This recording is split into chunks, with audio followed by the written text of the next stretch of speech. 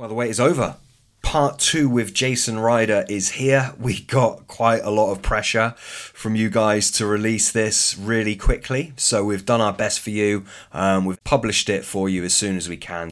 We've had a lot of questions about the different things that we covered in Part 1. A lot of those questions are actually answered in this Part 2, so you're going to want to listen carefully. If there was anything that you kind of wanted us to go into deeper detail with from Part 1, you may well be pleasantly surprised it will probably be covered in this second section. We jump in and out of bait. A lot of it is about flavors, but we talk about other compounds as well. Jason starts by telling us, what he believes to be the two most powerful attractors that we can use. And as well as that, Jason also goes into some of his experiences fishing abroad from France to America. So that's really interesting as well. Of course, this episode is brought to you by Carp Hunter Giveaways.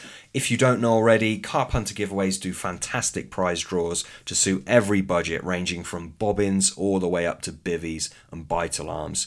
Go ahead, check them out on their social media, get involved with them. You can also visit their website on carphuntergiveaways.co.uk. They also give back to Phoenix Heroes, which is a charity which supports families and veterans suffering with PTSD. So it really is a great cause. Go ahead, check them out, and enjoy this episode of the Carp Angler Chronicles podcast.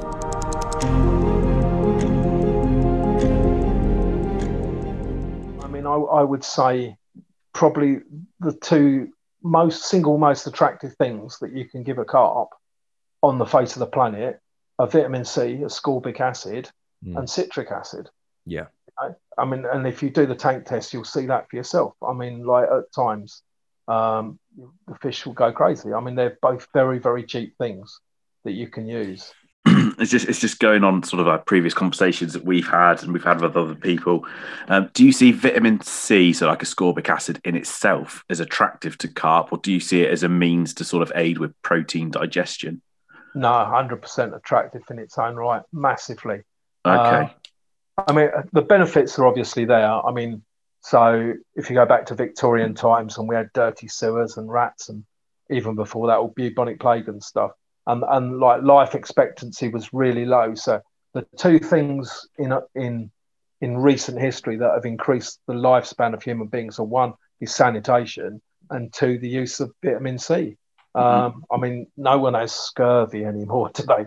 And you'll be surprised how many different foodstuffs it gets put in, because it can make such a massive difference to you. And I think the fish can see that difference. I think it is naturally attractive to them.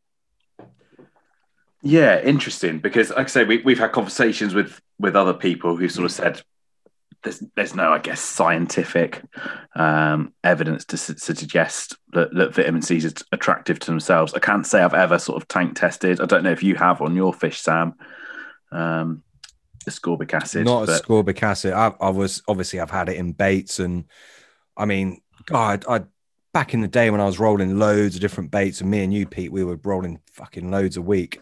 We would never dream of making a bait without Selenivite or Equivite, whichever we were using. Right. Yeah. But no. Sorry, mate. To answer your question, I've never tested ascorbic acid on my fish. I can do so. I've got ascorbic acid here. Years ago, I remember looking at Barocca because of its vitamin content, and it had like citric acid.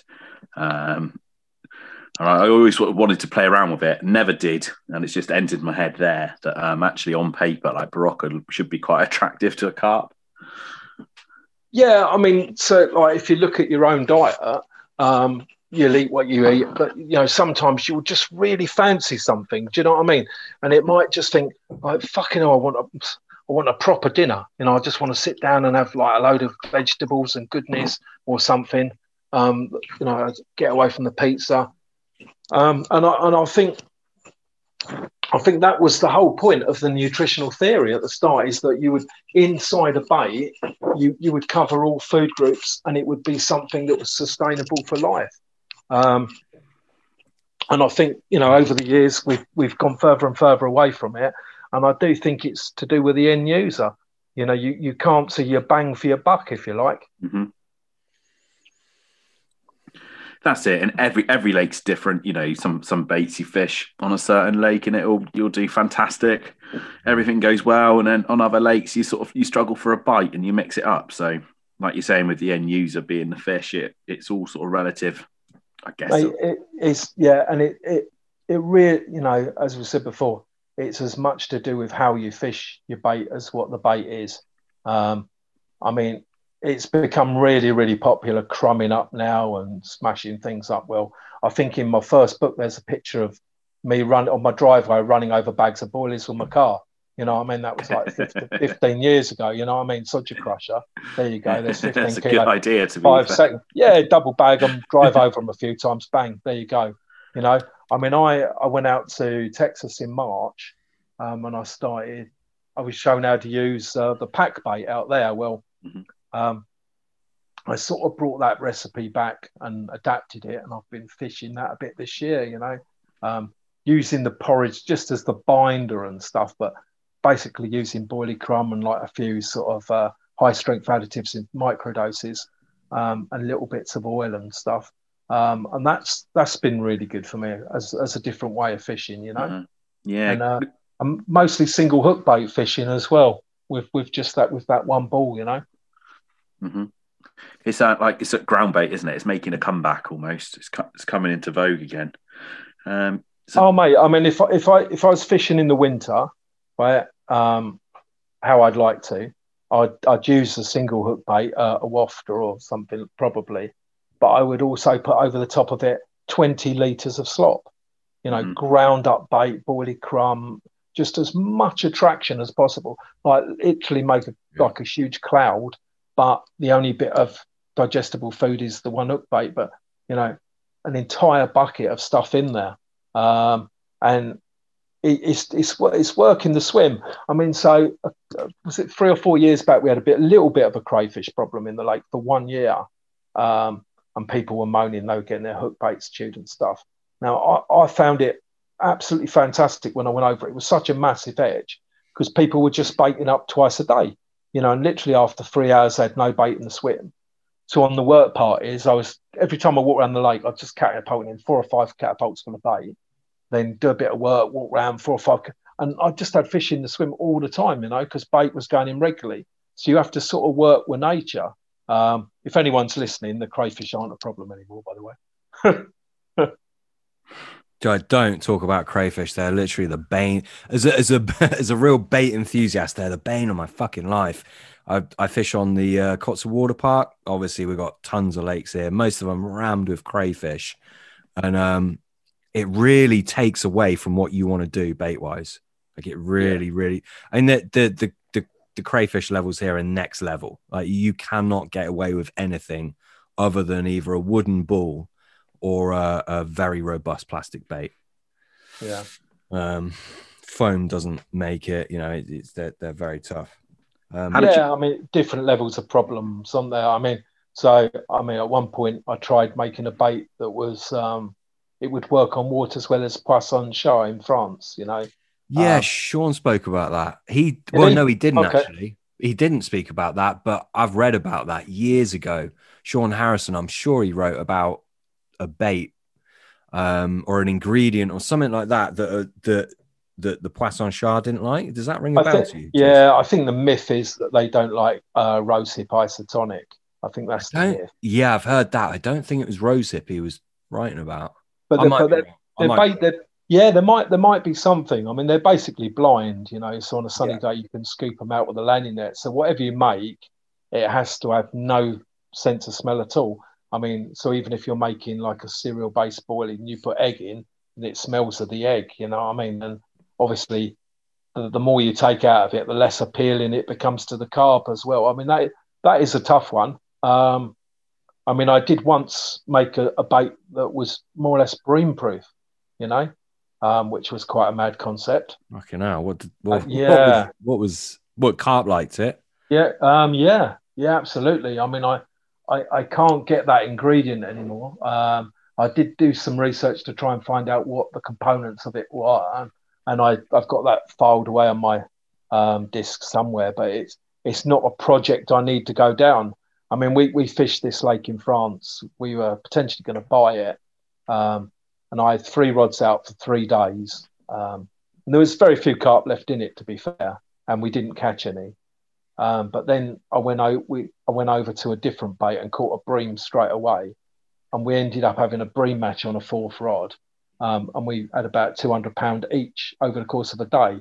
And yet the carp rods out on this bait, didn't have a single take off them. And then over the course of the year, I put it out on my database to, probably about, 1,000 people. As anyone caught a bream on this bait, and I did one single spot, which was interesting.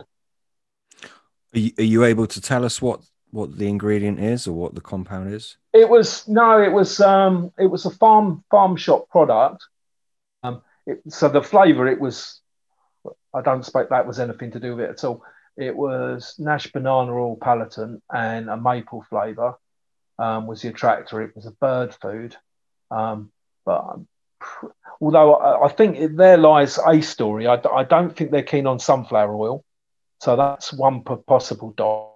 I don't think Bream likes sunflower oil, but there was this one particular brand of animal feed product that I used to put in it. It was really, really good attractor. It smelled, it was a green powder. It smelled like vinegar. It was very, very acidic. It was quite pungent, and you could just about smell it through the sweetness of the bait. It was a really good attractor. But then it was a little company, a little family-run company, and they stopped trading. Which is a killer blow, really. You find something good. It's happened loads of times. Yeah, you mentioned the Nash banana oil palatant. I used to use those oil palatants, they're called palatants. As I understand it, they're basically just flavors on an oil base. So they sort of repel the silt, and I believe they have more of a gustatory response to the carp, and that's where they got the name from. Am I on the right track with that? Yeah, pretty much. I mean, every single one in the line is a good product. Yeah, definitely. They're not produced anymore, are they? Are they not? Not by Nash, but Catch It Labs. You probably know him, Jason. Yeah. The old boy in Catch It, Terry Clark. Yeah, was he used to formulate with Gary Bays, didn't he? Yeah, Terry used to I think he was the original lab guy for Nash.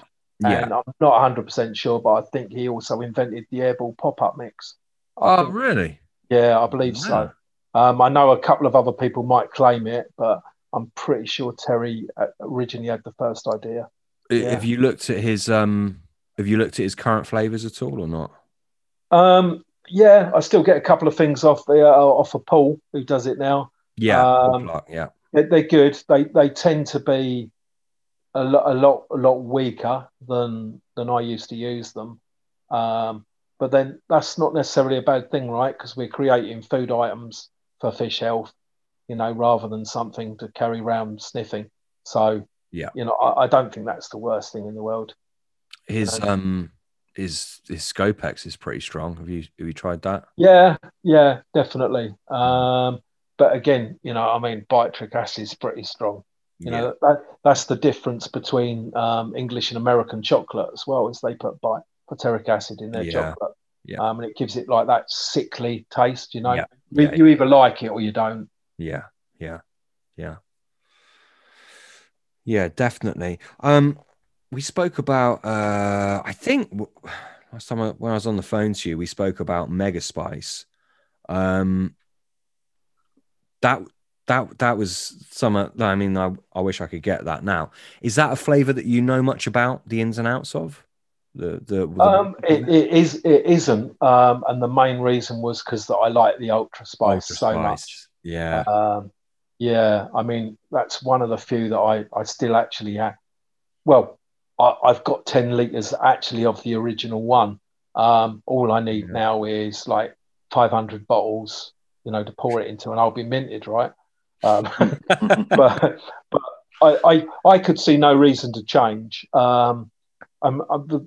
I think Rod's statement at the time was that he couldn't get one of the ingredients for the Ultra Spice anymore, which is why it changed. But I don't know how that holds up, because I've got that recipe and I could still make it, and I can still make it virtually the same. I mean, yeah, as I remember, I mean, that was his main winter flavor, right? That was his prized winter flavor, as far as I'm aware. Yeah. So talk to me about the Mega Spice. Did it have like a sort of an almondy note to it at all? Am I along the right line? Maybe. I think it had. Did it have furfural, which is got a slight almond hint to it? Yeah. I mean, it's compound. It's called benzaldehyde. It's actually one of the things that goes in like C4 Semtex. So you know, if you're ever flying, it's probably not the best bait to take with you, like, you know. Sniffed out. Yeah, it was taken probably. I'm sure you could explain it away, but not before you had a couple of Heckler and Koch rammed in your face. Do you know what? Sorry to interrupt. I've got to say this. With going back to the wasps and their, chemoreception, me and Pete used to fish with someone called Malcolm, years ago in Cornwall, and his son was developing this like gun type thing where they would place a wasp in it, and the wasp would sniff out, I can't remember whether it was drugs or explosives, and this gun that the one wasp was loaded into would, read back and say, oh, look, there's fucking whatever there. Absolutely fucking incredible thing. Just thought I'd no, I mean, insects play their part, right? I mean, we used to go to football on a Saturday, and within 10 minutes, the whole windscreen would be covered in dead insects. I mean, you can do that journey now, and it doesn't happen. You know, they reckon that we've wiped out something like 60% of all insects in the last 20 years. And whilst people think that's a good thing, unfortunately, it's not the mosquitoes, is it? It's all part of the pollination and what the birds eat and the natural environment, which is part of the work DEFRA, I think, are doing to making the anti-pesticide crops. But yeah, these animals, they're incredibly home to their own environment, aren't they? Yeah. I mean, you might hate wasps, but I mean, literally with this additive, you would take the lid off it and they would just appear out of nowhere. You know, you'd be inundated in the things. Talking of drink, I'm just going to grab another bottle out of the fridge. 1 minute. Oh, you could have been doing that. Never mind. What were we talking about? Ultra Spice, weren't we? Yeah. Obviously, you're an Ultra Spice man. I mean, is that one of the flavors that you feel you could recreate? Yeah, I've got a fair reserve of it, I think, actually, in all honesty. Like an old batch? Yeah, I've got at least 10 litres of the original, and I've got 2 or 3 different copies that I've done from different places and different times. It's not something I even use at the moment either, because it doesn't sort of sit right in what I'm doing. But again, every now and then you just fancy a bit of reminisce, don't you? And you make up something and you think, oh, that was all right. I used to see 2 questions for you, and I'll ask them together because I'll forget otherwise. I mean, would you, if it's an old batch of that flavor, would you trust that to be as effective as it once was? Second question is, what do you mean when you say it doesn't fit into what you're doing? How doesn't it fit into it? It's just a label that doesn't seem right for the bait. So what the bait I'm currently working on really is sort of fishy. Now there's no reason why you couldn't have a spicy sweet bait flavor to it, but it's quite strong, and I don't really. So it's the bait I'm currently doing is virtually organic. Okay, I mean I've got half a mil of smoked salmon in it, and I've got half a mil of red liver oil in it, but they're just to give the end user some substance, right? What's actually in that bait, like the additive is what I want the fish to sense and smell, Mm. I don't really want them detecting anything else in it. Yeah, fair enough. So if you did want to roll a different bait and you wanted to use the Ultra Spice, would you be confident in that old batch, which must be God knows how many years old now? I probably would use it, but the quick answer to the question is, if I had something better, that's the reason why I haven't used it already. Probably, Right. yeah. Okay. Yeah, I mean it's an oil. I mean you can stabilize oils by putting things into them and blending them, and you can do things with them, but that they still do oxidize. They still do go Yeah. rancid.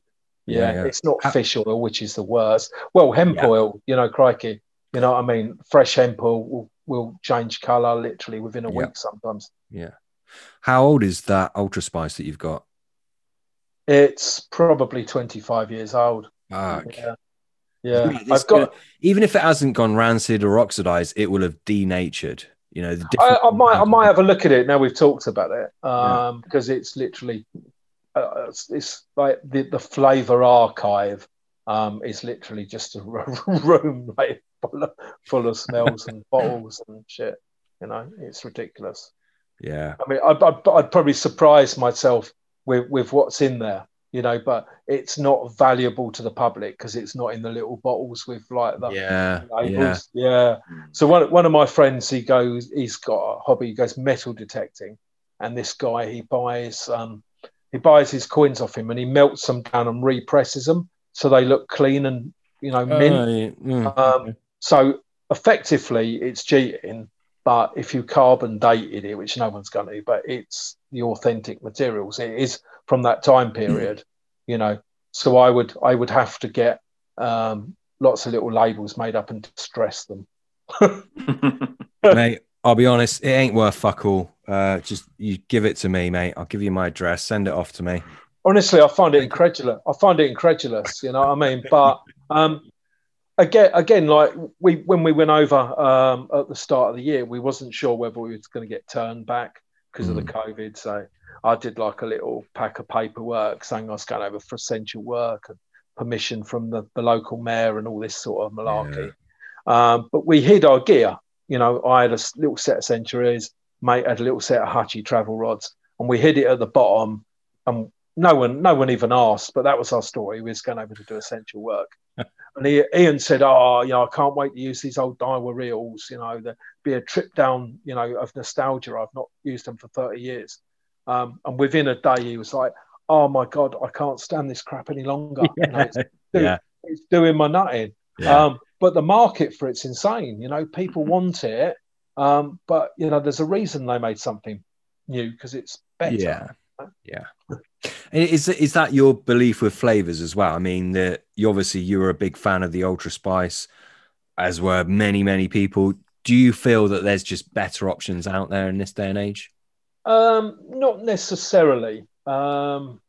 It's so from a flavorist point of view. We're not talking fishing, so it depends what your application of that flavor is. So you have to look at boiling points. You have to look at acidity and things because it could be for anything, right? It could be for soups, it could be for cakes, it could be for drinks. Yeah. So that was the origin of the industry, and we've just bastardized it for our own needs, really. So the industry is what it is. We know how to make every type of smell, every type of taste, to whatever ingredients are permissible for any particular thing. But they're not, I don't think they're ever going to be massive, huge edges, really. So, I mean, someone told me a story this week about this guy rang me up and I had a chat with him like we're doing for like about an hour. And he said, I feel really sorry, mate. I'm not going to buy any bait. Someone's just given me 50 kilos of your bait. And he told me the guy's name. And I said, what, is he not using it? And he said, no, he's just joined this new syndicate. And everyone on there is using somebody else's bait. I don't know whether it was Mainline or CC Moores or something. And he said they've all got this idea that everyone will put the same bait in, and it'll work better for them. Now, to me, you're literally just chucking a straw in the hat and you're taking your share of whatever comes around. Yeah. You know? You're going to get the same results as everyone else, aren't you? Yeah, if you use the same bait as everyone, you're going to catch the same as everyone. Yeah. But even that's not true, because the best anglers, the best locators, the best watercraft, they're still going to catch more, that bigger share of them. So it might be an edge for like a poor angler, you know, to dovetail onto someone else. But I don't see it as being any benefit to anyone other than that. Yeah. So, I mean, let's, I'm like harping on about the same point. I'm aware of that, but let's say I loved the Ultra Spice. I really wanted to use it again. Obviously I can't buy it from Rod anymore.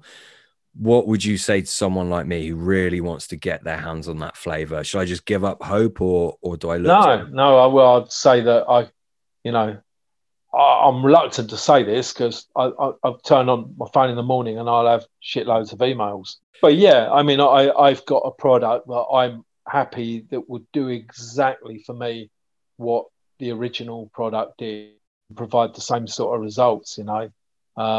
Smells exactly the same. But then going back to where we probably started this interview, it's the difference between having your mum's shepherd's pie and my mate's mum's shepherd's pie. So this now sounds like I've rigged this up and we've planned it. Well, I really hadn't. I had no idea you had such a product. So you sell a flavor which is basically a modern version of Ultra Spice, is that right? I don't sell them. No, they're sort of in my friends call it my flavor museum. Right. You know, occasionally people ring up and say, "Have you got this? Have you got that?" Or you know what I mean? And to be honest, I don't even know half of what I've got. You know, it needs sorting out. It needs a couple of days of being in there and, you know, throwing away stuff I don't want and rebottling and cleaning up and labeling and seeing what is actually there. But I know for a fact there's 2 or 3 versions of Ultra Spice, which are very, very similar, but spanning different decades, if you know what I mean. Right. How old's your youngest one? Probably a couple of years. Yeah, as recent as that. Yeah. And that's got all the same different ingredients that Rod's Ultra Spice has in it. It's yeah. So this was kind of the weird thing because I mean, like Rod did. I remember him saying that he couldn't get one of the ingredients anymore, but I've got the original recipe and I've got 2 versions of the recipe, and they all look the same, just but different quantities of stuff, if you know what I mean. But basically the same ingredients. I think, you know, sometimes we do a bit of marketing, don't we?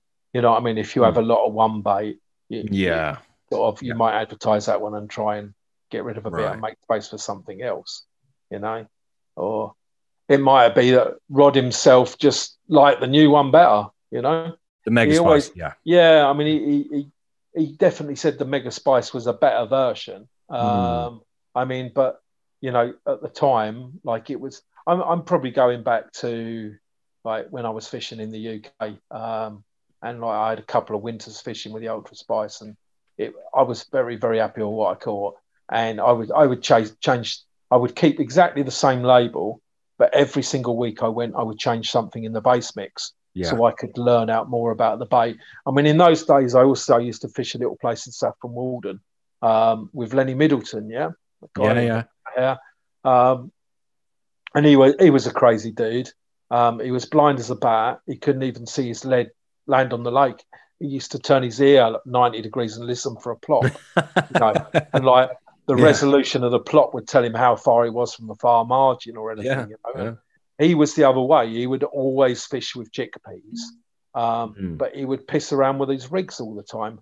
And he used to do this thing with his film canister with a matchstick, and he would wind up this band in it, and it was like a self-striking rig. And I'll tell you what, I was talking to someone, I think it's in one of my books, I think it might have been Alan Taylor about it. And then I sort of remembered that I had actually seen something similar on the bank with him. But he always, when he come round, like he used to just walk round, and he'd always come on scrounge for Nurofen. He always had a headache, you know. And I'd be talking to him for 5 minutes, and he'd go, "Is that you, Jay?" And I was going, yeah, I'm the bloke who always gives you the Nurofen, mate. I was like, oh, fucking hell. You know what I mean? He was, how he even got there, I don't know, because it was in the middle of nowhere. You know what I mean? He must have driven there. Mm. That's mad. Isn't it?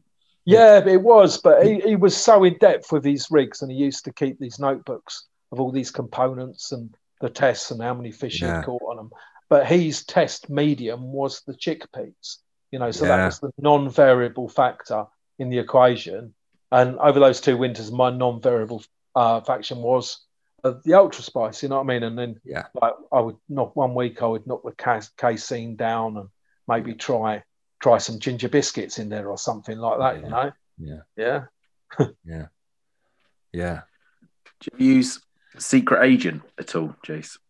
Yeah, but it's one of those, isn't it? It's evil and it lingers. And if it gets on your stuff, you know what I mean, it stays there. I mean, there's called Skatole. Have you heard of that? No, I haven't. It's a little white powder, and it smells of absolutely nothing at all. But when you mix it with alcohol, it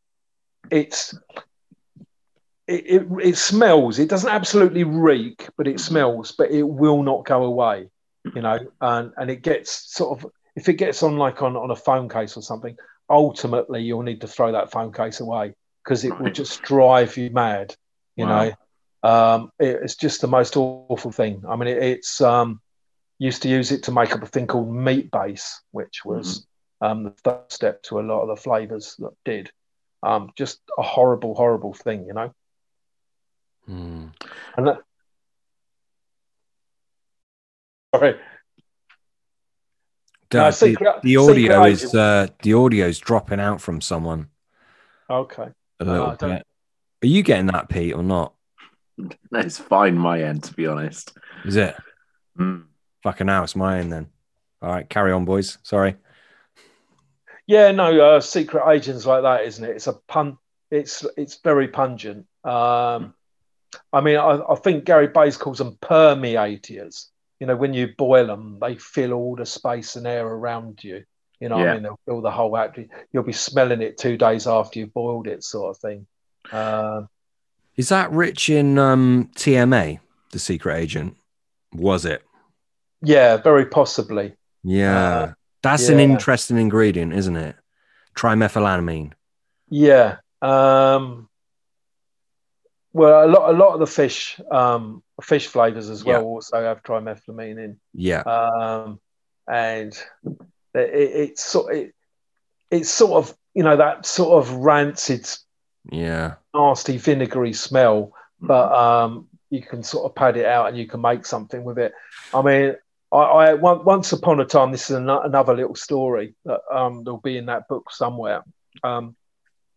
At Nash, we used to have a hot tap that didn't work. You know, it worked, but cold water came out of it. And the monster crab recipe necessitated for every 25 litres of flavour, you would have to have 2 litres of water to dissolve some of the powders. Now, I used to make up big batches. I couldn't see any point in making a 25 litre batch when I could make enough concentrate to make 100 litres. So this particular day, I was making concentrate for 100 litres of monster crab. Anyway, it was in the bucket, and it was sort of first thing in the morning. It was a carry-on job from the night before. I think I'd gone early to a dentist or something, and no one had told me that they had fixed the hot tap.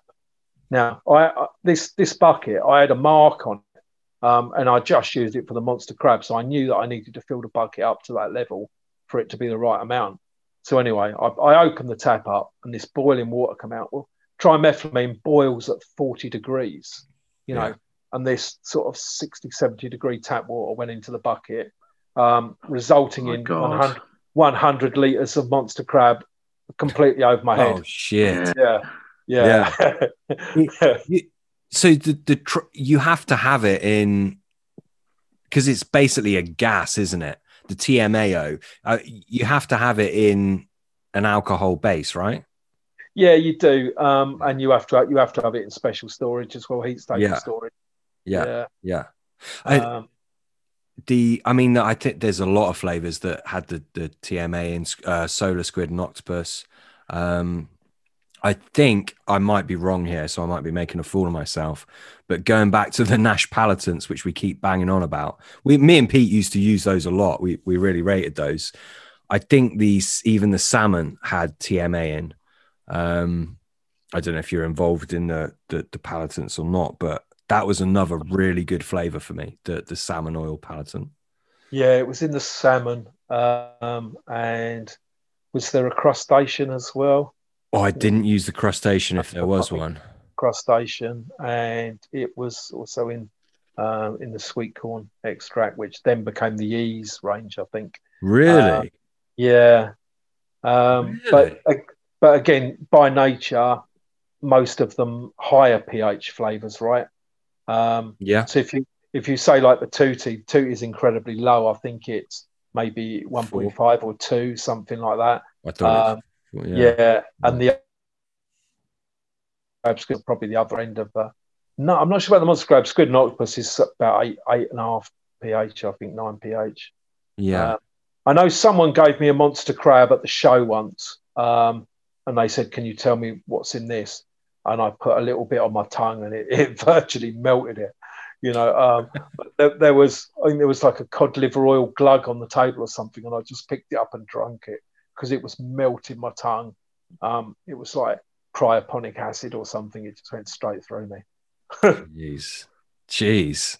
So never try. If so, I naturally taste things, you know, all ingredients. Now, if someone gives you a liquid, I just have a sniff and leave it at that, you know.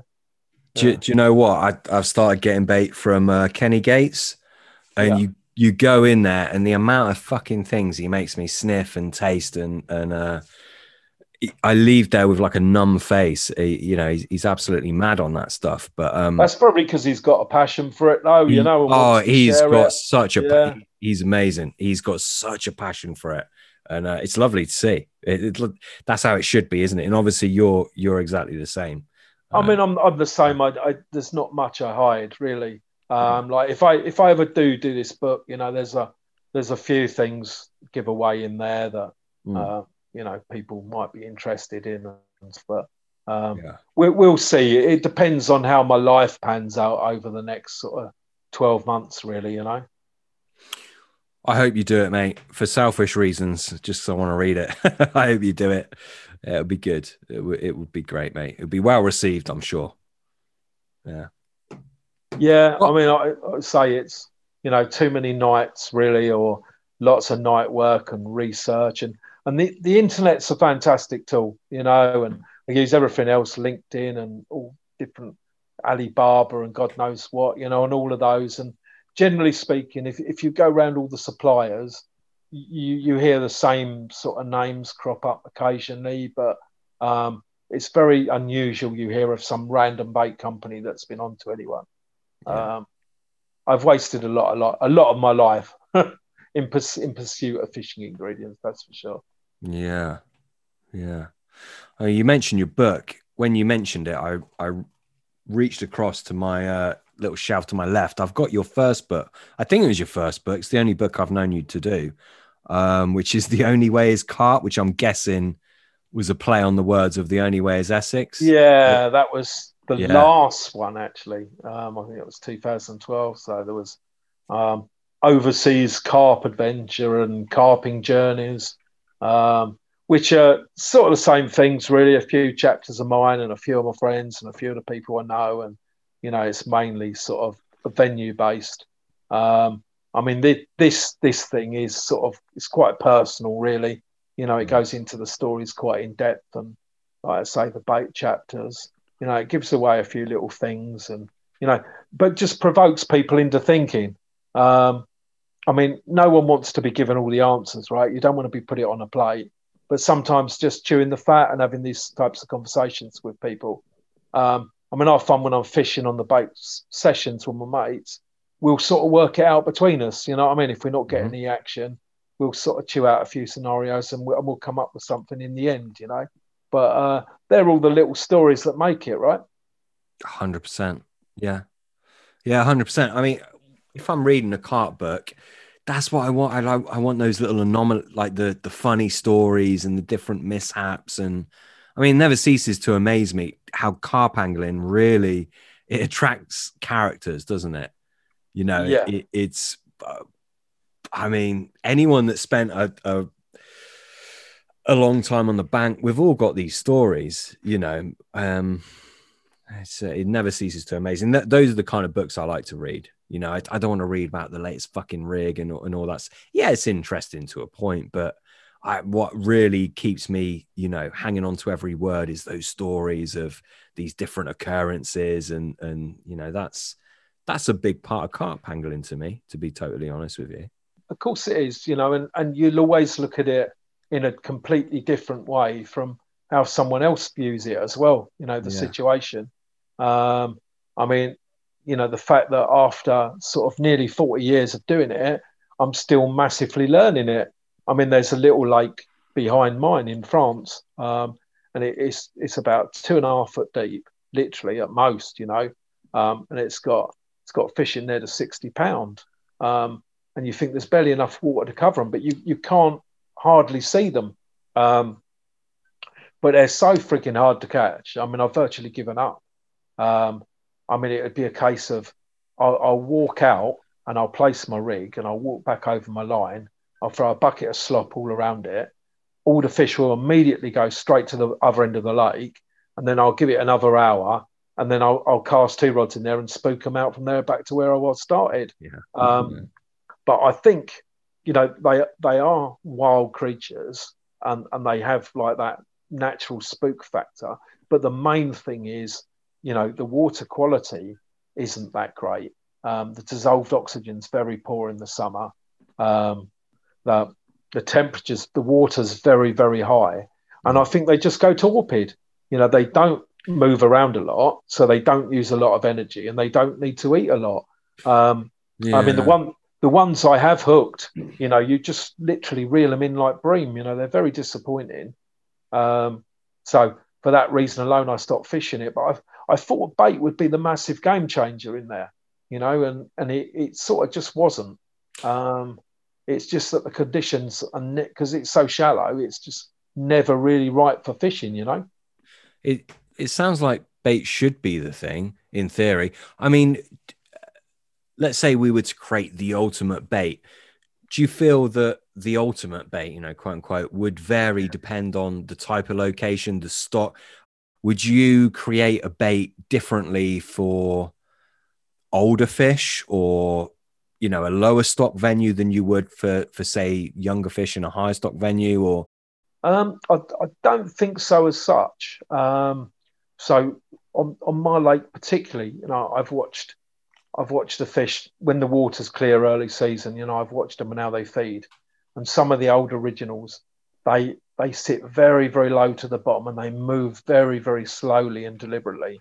And in their case, I've sort of lightened the bait. You know, I put a bit of wheat germ and a bit of soya isolate, you know, a bit of sodium caseinate, and it's something to make the bait almost all like wafters, you know. So the little suck will take it flying into their mouth and try and figure a better response. And it has worked, you know. I mean, I've now caught most of the fish in my lake over 5 or 6 years, but the ones I desperately want are still some of the old originals, you know. Just they don't get caught a lot, you know, because they feed and move very slow and deliberately. I can't get it out of my system, you know what I mean? Somewhere in me, there's this crazy desire to know how I can make things that are effective. Yeah, I think that goes with all bait guys as well. Do you know what I mean? We all tinker, and me and Sam say it all the time. Is you're always sort of just striving for something new. It's part of the hunger, isn't it? The research, it's rewarding. Do you know what I mean? Like the research, the putting it together, and when you start catching a few fish, and especially in your position where you can sell a bait to the public and they're getting the benefits from it as well. It's kind of all part of that sort of like buzz for you.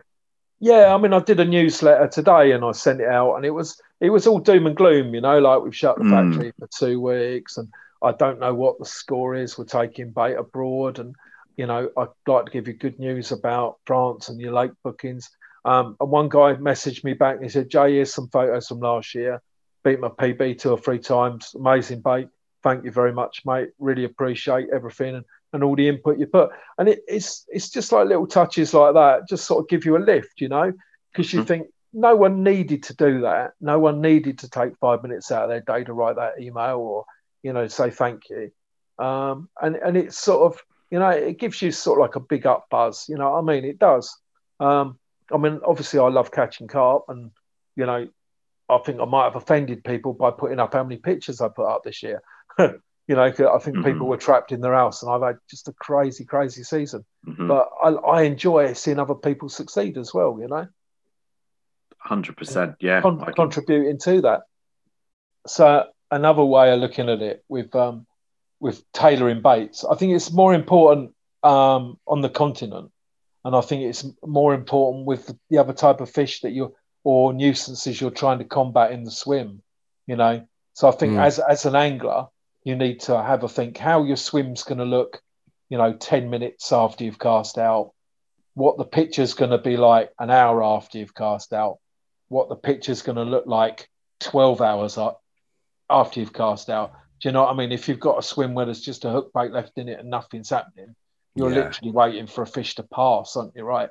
So I'm all for trying to make things happen, whether that means that, you know, I put a bait boat out full of like sloppy hemp powder and boilie crumb, like with some coloured liquid in it, you know, just to stir the water up and reinvigorate it. Yeah. Make stuff happen. But I mean, on the continent, certainly, you know, lots of nuisance fish. You have to think, what am I going to have in? Looks like sloppy bait. What am I going to have in solid bait? How hard do the bait's going to be? I think the UK is very similar in the lakes and the way we fish. You know, the continental anglers that I see now, you know, people like the Dutch, have sort of moved ahead of us because they're really adaptable.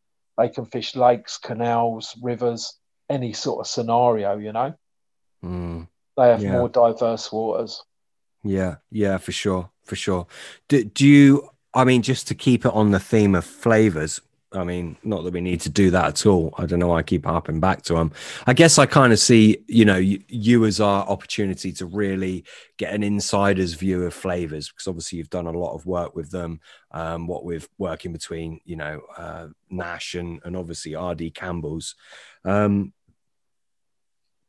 you look at, in terms of, you know, the time of the just to build on what you've just said, the time that the bait is out there, would you look at combining different flavor bases? So say like a glycerol base, which is generally going to be slower leak off than another base. Do you look at combining them to have a prolonged leak off, or do you look at, well, okay, I'm going to fish a water where actually the bait's got to be out there for a long time, so I'll get a slower leach off? Do you go to that extent or not? Yeah. When I'm putting a bait together, I try and work out like a schedule of attraction for it.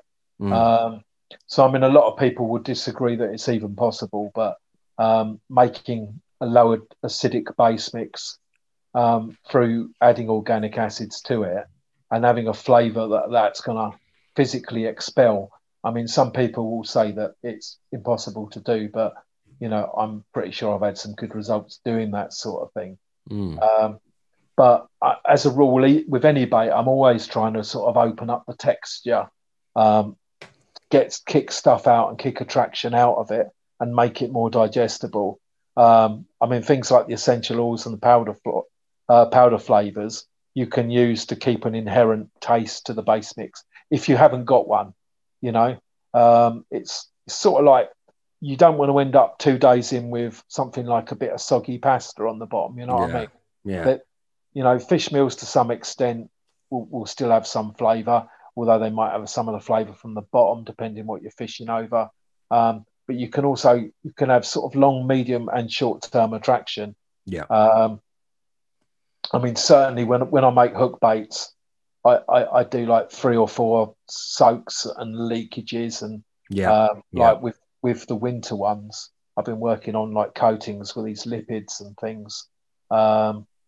I mean, but again, you have to put it in like an angling experience. So, I mean, if you can be bothered to sitting there rolling paste balls and putting in paste, now the attraction is going to come straight out of that. It's easily digestible, easily eatable.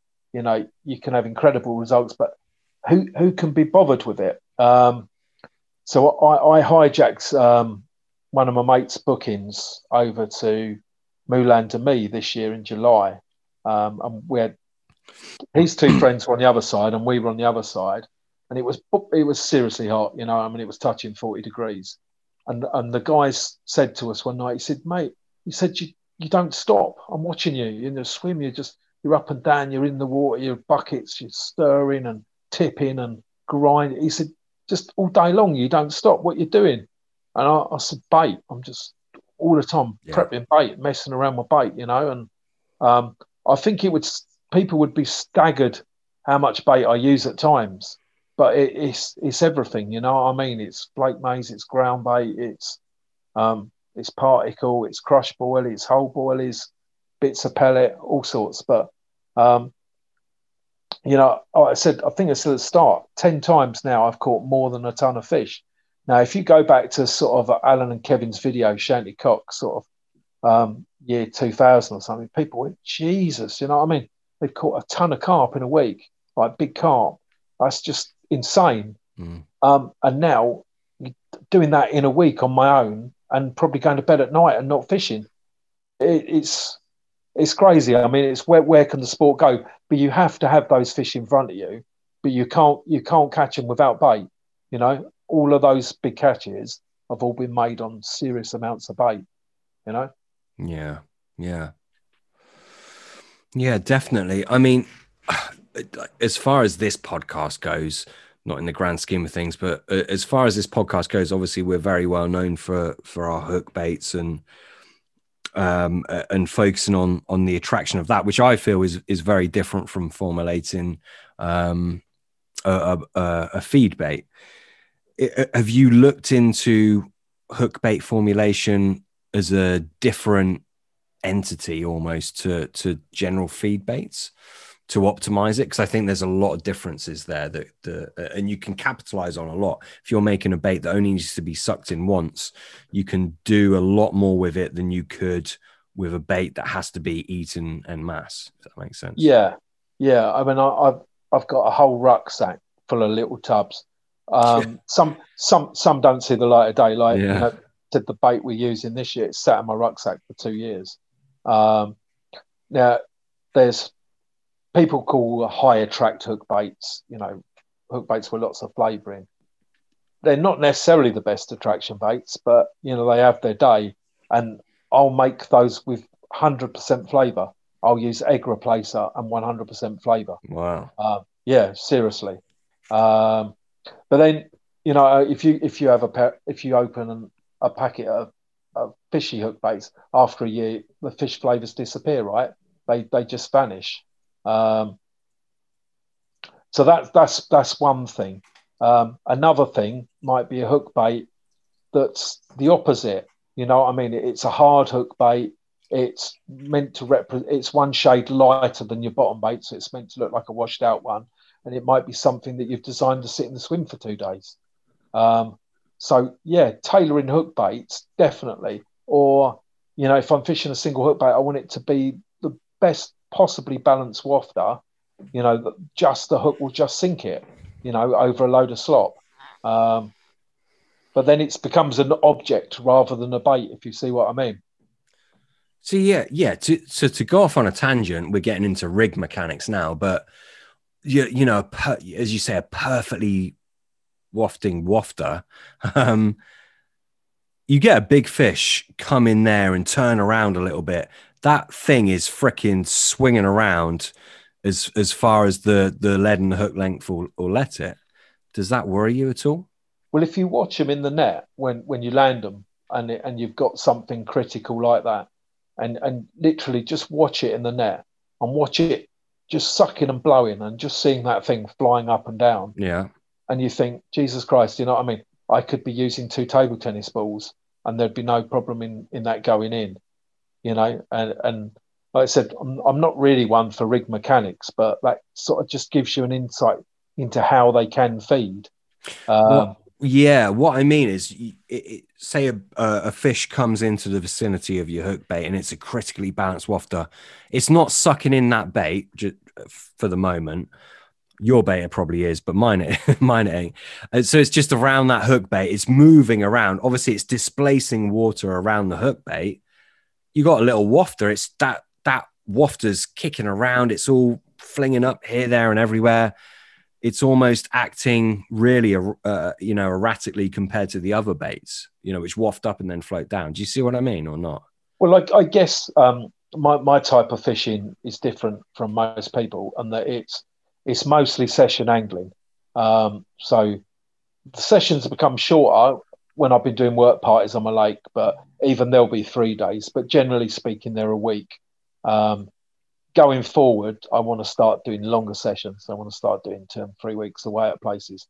But my fishing is basically putting a food source, a decent bait in the swim, feeding them, getting used to catching them. By day 4 and 5, I want to have the peak of my action. And then day 6 and 7, I want to start drying the swim up and maximising takes and catching all the fish that have been into feed, if you know what I mean. Yeah. Now, at the start of that session, it might mean, again, you've got to fish somewhere where there's enough fish to eat the amount of bait you're putting in. But if I'm getting there and I'm putting in, let's say I'm putting in 30 kilo to start with, right? So let's say I'm putting 30 kilo boilies in, 20 kilos a particle, 20 kilos of ground bait. So 100 kilos of bait roughly the first day. Now, it'll seem like a massive amount to some people. And I don't expect to be catching too much the first 2 days because I don't want to catch that many because I want the maximum amount of fish to come in and feel comfortable eating in my swim. And I'll start with a wider area and I'll make it a smaller area if I can. But also, the first couple of days, I want to use like a higher track bait or something that's going to perhaps get me an extra bite. You know what I mean? Put a couple of extra fish in the bag. But then by day 3, I want to be on the bait I'm feeding because they're going to be eating it. And I do like the culture type of baits, skinning up baits with like a coating of soluble proteins, vitamins and things, and fishing that as a high attract. And that literally is just to pick up bonus bites for those first couple of days. My fishing is all about feeding them, you know what I mean? Building a catch. Yeah. And I'm probably not selective in catching the biggest fish in the lake. I think I had this conversation with Steve. Steve said, you're never ever going to catch the biggest fish by catching the most fish. And that's obviously true. They're the oldest fish, they're the biggest fish. They've got there by design. They've seen a lot. If they see fish being pulled out by 3-ounce leads, then they're probably going to back off. So a lot of that's right. But I just love catching fish. That's in my nature, to haul through them. But generally speaking, whenever I go away, my mates always catch the biggest ones. Yeah. But I reckon 71 40s for 7 weeks fishing isn't too bad. No, mate, it's fucking good. It's good. I was more on about the presentation of the hook bait, but yeah, it's fine.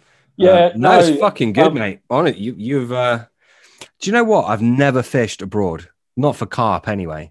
I've never fancied it, but for you, you're obviously like that's your thing now, isn't it? You're very much an abroad angler, right? Yeah, but it's about all of it. It's about going there, finding something different. Now, I don't want to be on a coach where everyone's getting drunk and shouting and screaming and drunk and spomming, as the video goes. I like going off grid to places where you don't even know what's in there. We fished like Lake Ontario, the biggest lake in the world. We fished canals. We've gone down to rivers, fished off boats. America is my next thing. Really getting out there more and exploring some of their big lakes.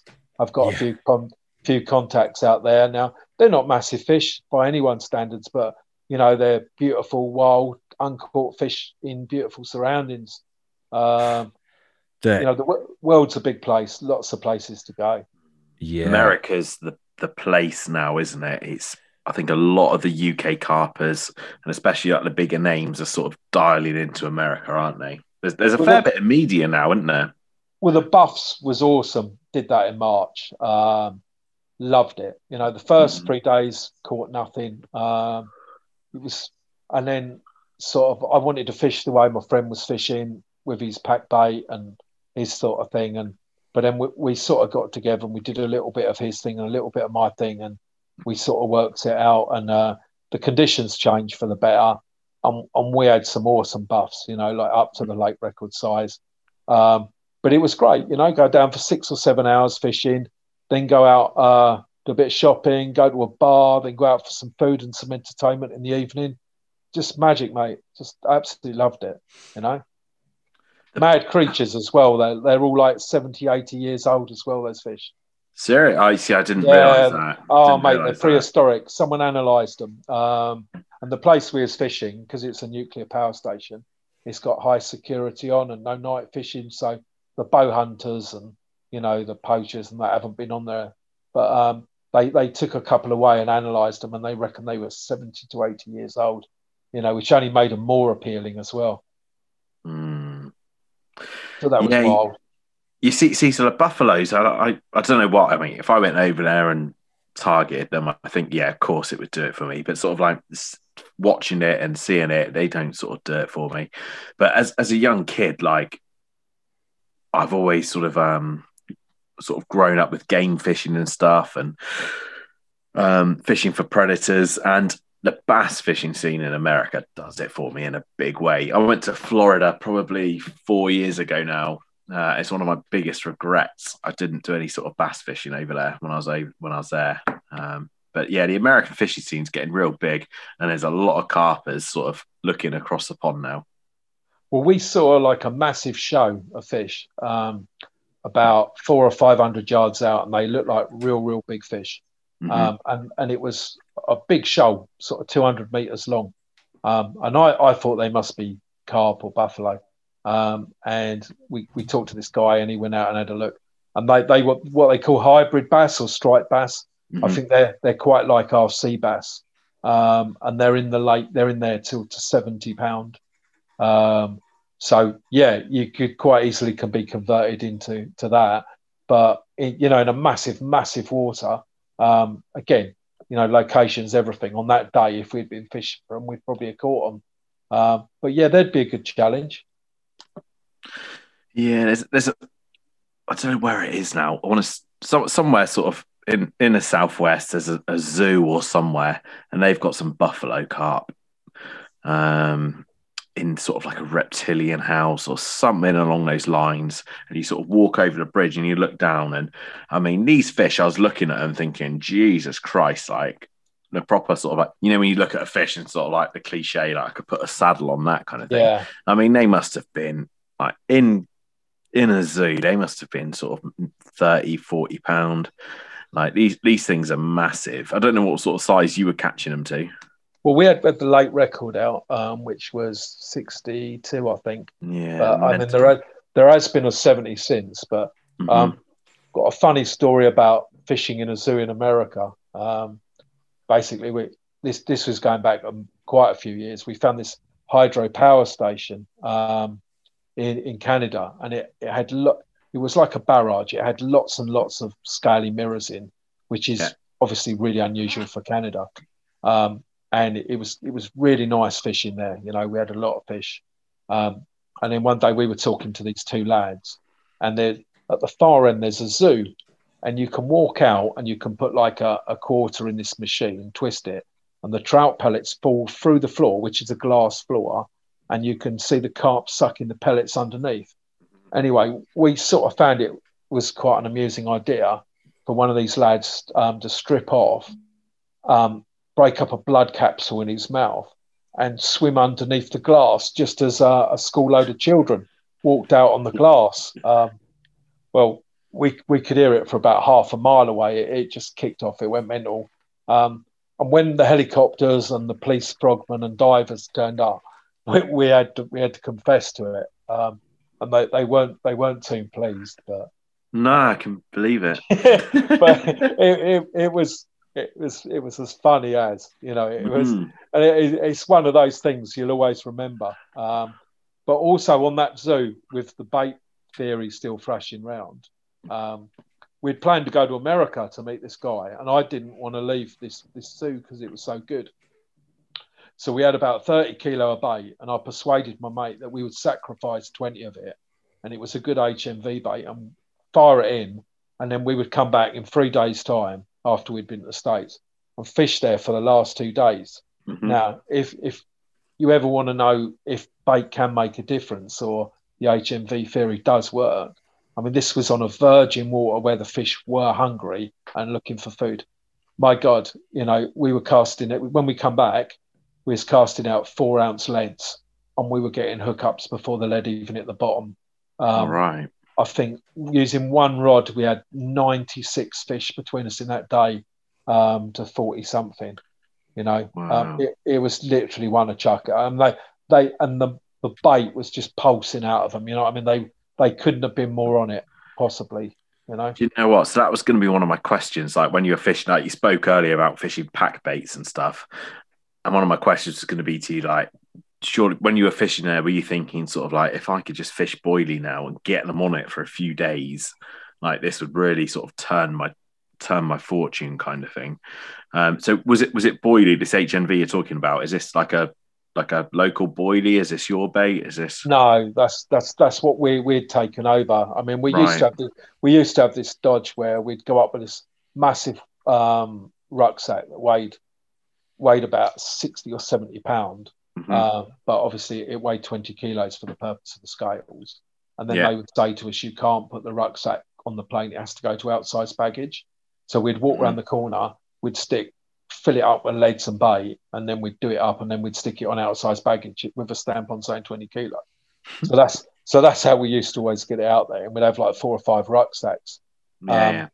But it was different in America, and you had to understand the ecosystem. So these lads were coming down with these cast net things, and they were slinging them out, and they were getting these fish. They look like sprats, but I think they're called shad. And the net was full, so the lake was absolutely rammed with these little silverfish. And then at night, the Chinese would come down to catch catfish for the pan, and there'd be like 100 of them, all with their little bells all along the jetty. So clearly they were all catching them, or they wouldn't be bothering coming. So this lake was absolutely rammed with different types of fish. So I think if you were baiting up in advance, you know, that night, whatever you put out, however much you put out, would just get rinsed by these catfish. So I don't think there was any mileage in it, but they were very nocturnal. And by spotting corn and like soupy stuff in the day, we could get takes. But there was this filamentous weed on the bottom, like about 3 or 4 inches high. And I think the pack bait was just because it was about 4 inches high with a rig on top of it. I think it was just presenting it nicely above the weed so the fish could see it, you know. Yeah. And also where my friend had fished that area for 2 or 3 spots as well. So we could put bait out on it and get their attraction straight away, sort of thing. So it took a little bit of working it out because they're not carp and they're different from carp. But, you know, as a way of a change, mate, I loved it, you know, fantastic. Yeah, no, I can believe it for sure. I can believe it. I mean, every year I keep saying that I fancy the Nile perch for one, and I fancy lake trout as another one. But there's so many places I want to go carp fishing. Whether I'll ever do it or not is a different matter altogether, really. But when you say lake trout, yeah, what do you mean? Sorry. Yeah, no, they're like a sort of a carnivorous type of trout. I mean, I guess in Ireland you'd call them ferox trout or something like that. Mm-hmm. But I mean, they grow massive. They grow. I think I've seen 100-pounder. Oh, Christ. Yeah, I think so. But a big, good quality specimen would be 30 or 40 pound. They look just like a giant trout. Crazy fish, but they're a real cold water species. So you've got to go way north to catch them. Yeah. Oh, mate, nice. So you're like, the USA sort of got a bit of future for you for the fishing then. I think it's got the whole sociable vibe around it as well, you know. So I mean, Dale Hollow's quite a famous one at the moment. Steve might even have talked about that. So you can hire like a pontoon boat and you just go out into the total wilderness, but with all the supplies you need, you know, so you're not slumming it at all. And again, you're fishing for like really wild, scaly fish, you know, that probably never seen a hook before. Yeah. I mean, we used to use crazy amounts of bait in the States. We would get through we'd get through a 500 kilo of maize in a week, easy. Wow. We'd buy 2 dinghies, fill 1 dinghy with maize, go over and turn it over. And after 5 or 6 hours, you'd stop getting takes. And then you'd go out and you could see it had all gone, and you'd fill it up again. But always... I bet in the States, like half a ton of maize probably isn't costing you a fortune, is it? No. So one year we couldn't, the co-op shop had shut that we used to go to. We couldn't get any sacks. So we drove up to a silo in a brand new car, like this PT Cruiser. I think it had about 50 miles on the clock. And the bloke put the hose in the back through the boot and just filled the car up, Yeah. And literally when the mate started going under like the throttle pedal and stuff, it's okay, stop now, mate. You know what I mean? But we're just sitting on 400 kilo of loose maize. Yeah, quality. We ruined that car, yeah.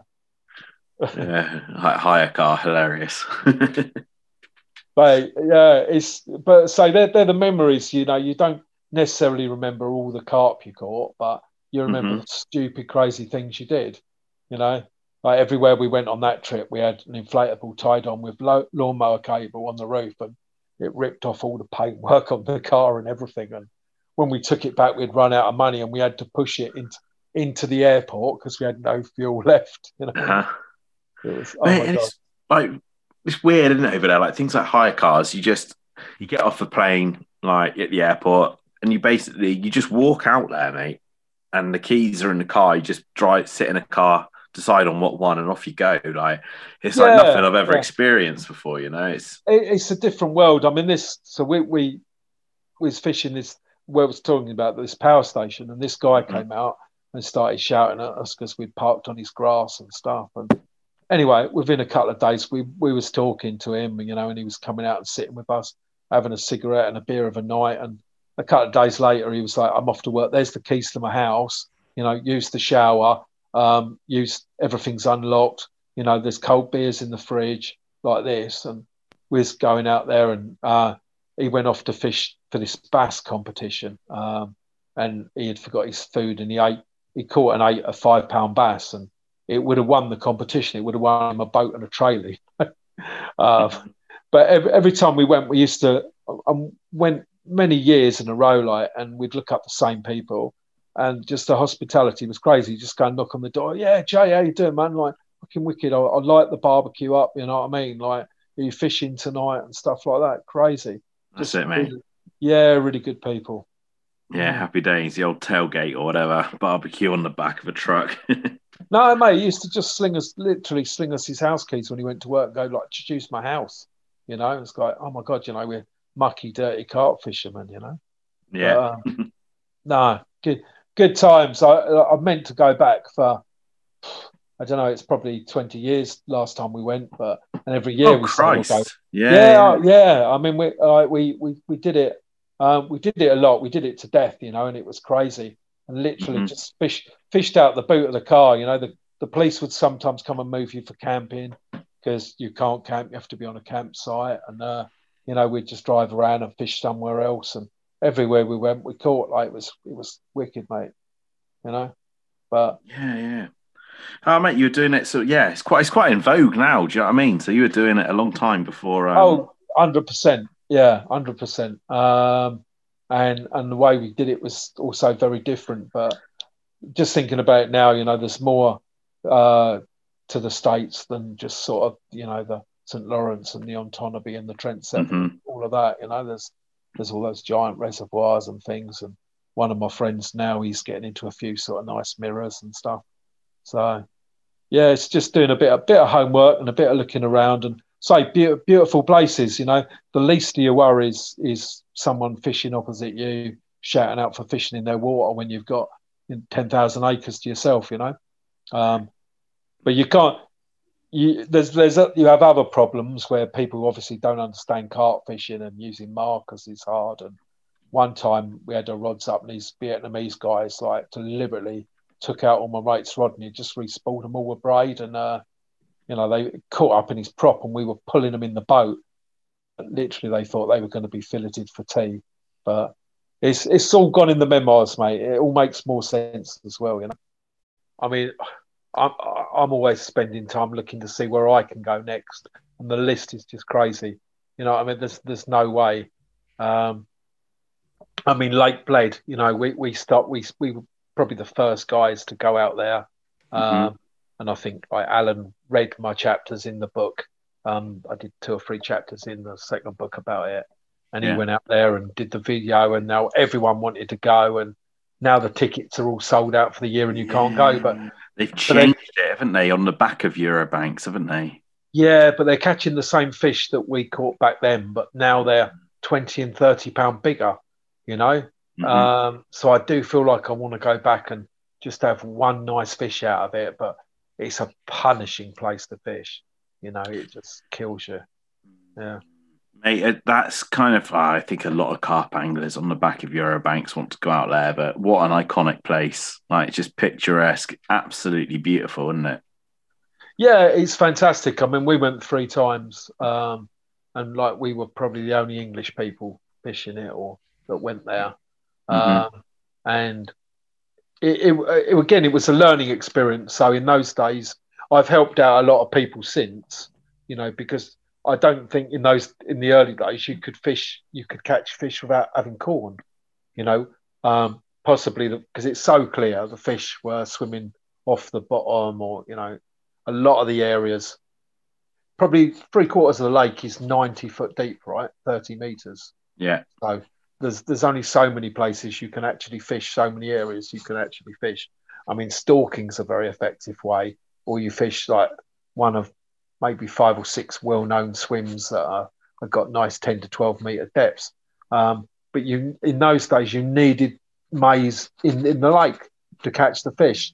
And I made the mistake. I wanted to catch the bigger fish. It was boilies only and stuff. But the amount of people I put right, and then they went over there and caught good fish.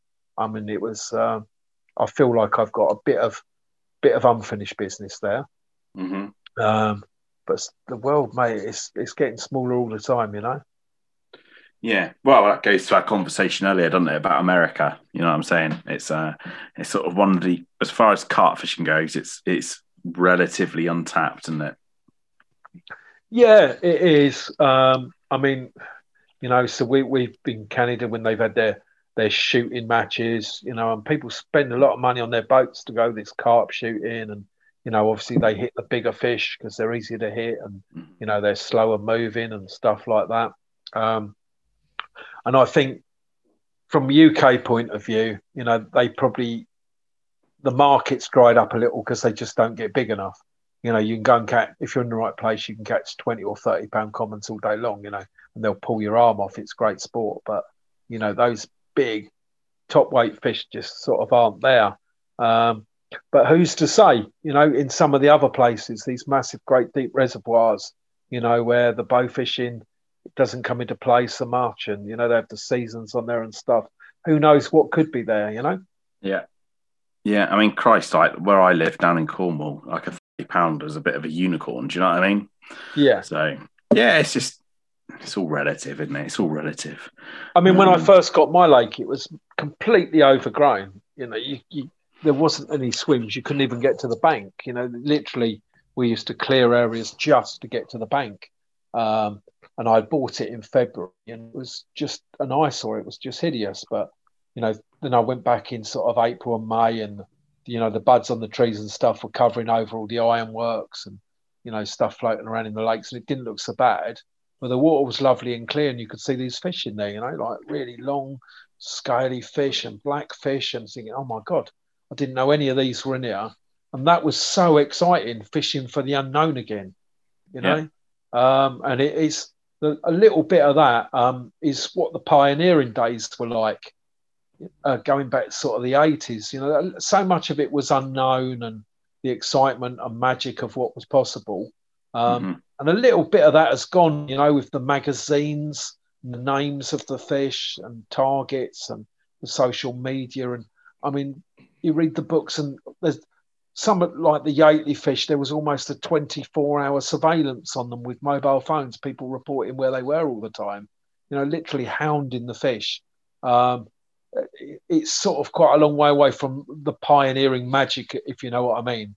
But a lot of guys won't have ever felt that or ever know it. And the original breed of carp anglers now, sort of the generation that are probably just ahead of me, are sort of dying out and taking it with them, you know? Yeah. Yeah. But I'm sure guys that are in the States and places like that, or Japan even, they're now doing the pioneering stuff that we were doing 50 years ago. It's a new growing sport. Yeah, no, definitely, 100%. I mean, even the other countries, you know, your Croatias, your Bosnias and that, they've gone straight into commercial carping, 24-hour enduros, long-range casting, spodding, bombing, all of it. You know, I mean, they've missed out all that early development and they've gone straight into a ready-made sport. So, you know, there's big fish out there, but not so much of the mystery. Yeah, I just find that weird, a lot of that. And you watch sort of like the World Carp Classic or whatever it is, these big competitions, and you like, just like you said then, you see that. And it's like these guys who can cast sort of like 150 meters or something ridiculous. And it's sort of like, it feels like a lot of the magic's missing. Well, double spooling, mate. You know what I mean? Fishing like a kilometre out in the lake and stuff like that. Mm-hmm. It's not my bag, you know. Fair play to anyone who does it, anyone who likes it, anyone who's into all that. But I go carp fish. I don't like to be told where to go and when to do it and how to do it. You know, I got custom fish the same lake all their life. You know what I mean? And they go there to escape from their job, to escape the hassles, just to relax. Mm-hmm. And they just want a chance of having a bend in the rod. You know, and that's it, and they enjoy that, and there's nothing wrong with that. You can only catch what's in front of you. I mean, I love traveling. I went on some dating site the other day, like just a free one on Facebook, and some guy some guy put up like a massive list of countries.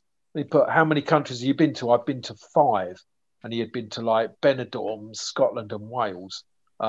And I was bored, so I counted it, and I put 73, right, and put liar underneath.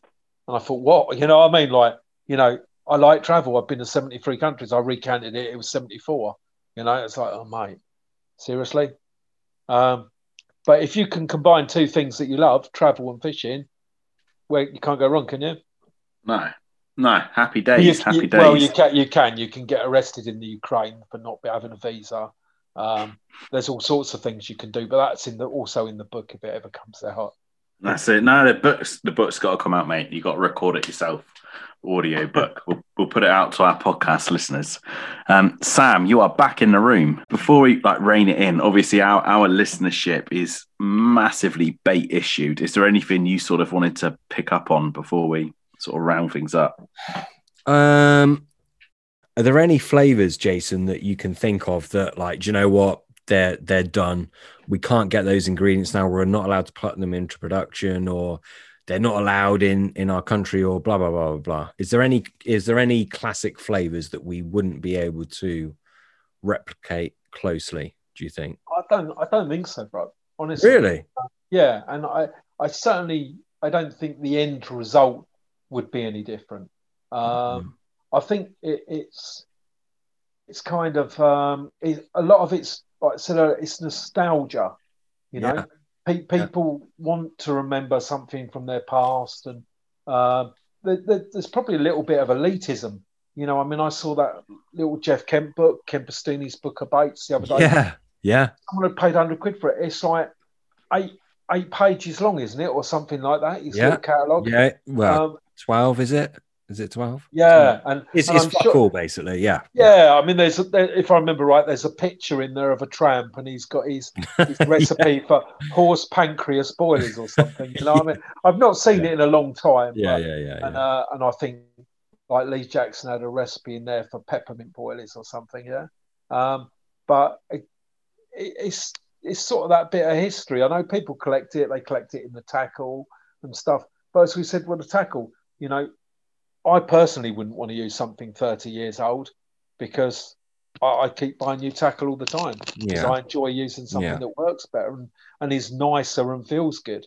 You know, I got for a lot of rods in my time, and mostly it's because I can't go fishing enough.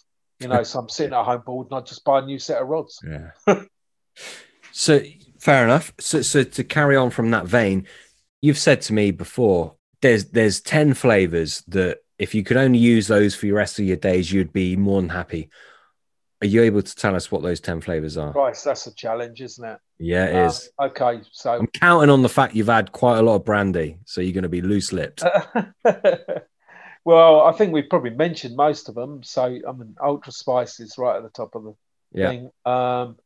So the green zing has obviously been a massive thing in my life where Pete's favorite. Yeah. I've adapted it and mixed it into a plum on a similar bait. It's actually a diacetyl base, which is quite an unusual base. I said it. Did you say pink zing or green zing? Green zing. Green zing. Yeah. Yeah. So I call that plum zing. I've made that for like 10 years. So that's been a big thing in my life. The other spice that I would have is the one it's called sweet apple spice, or I called it MB2, which again is one of my own recipes. I still have some of the flavour, but Bob had the recipe on his computer, and for some reason PlantX can't find it. So, do you have the original Tutti recipe? I do. Yeah.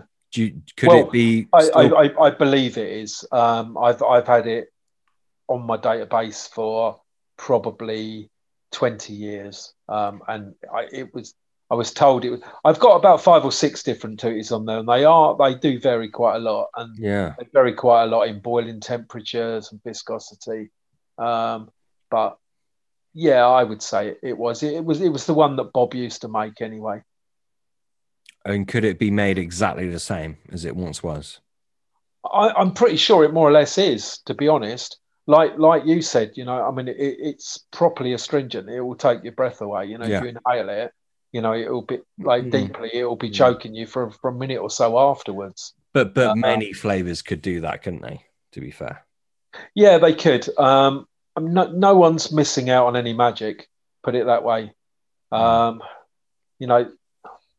It's as good as it gets. I'd be happy to use it, as long as it's, you know, one of those versions.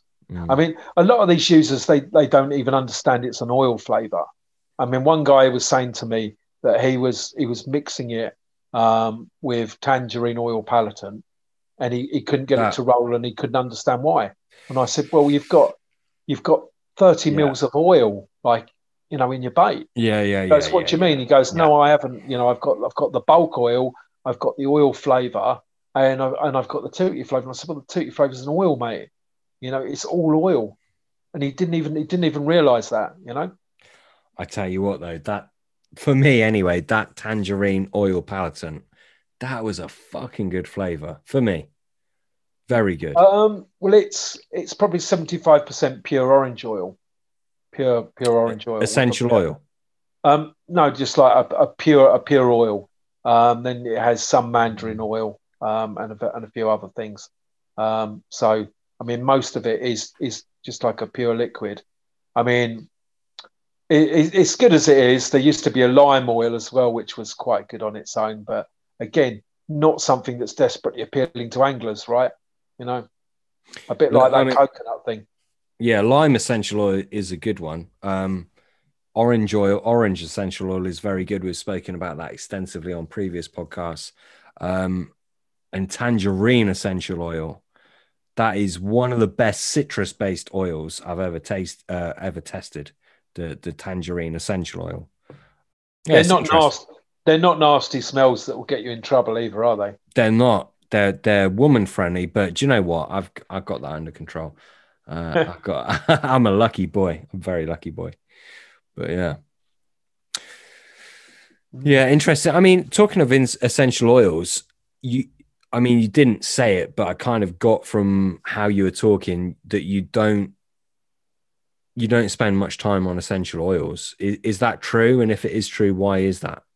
Well, a lot of the flavour recipes do have essential oils in them in small levels, you know, like they will be very small levels. No, I like them. I mean, Hutchie used to do one called Spring Blossom. I've got no idea where it is. I'm racking my memory now back sort of 30 years.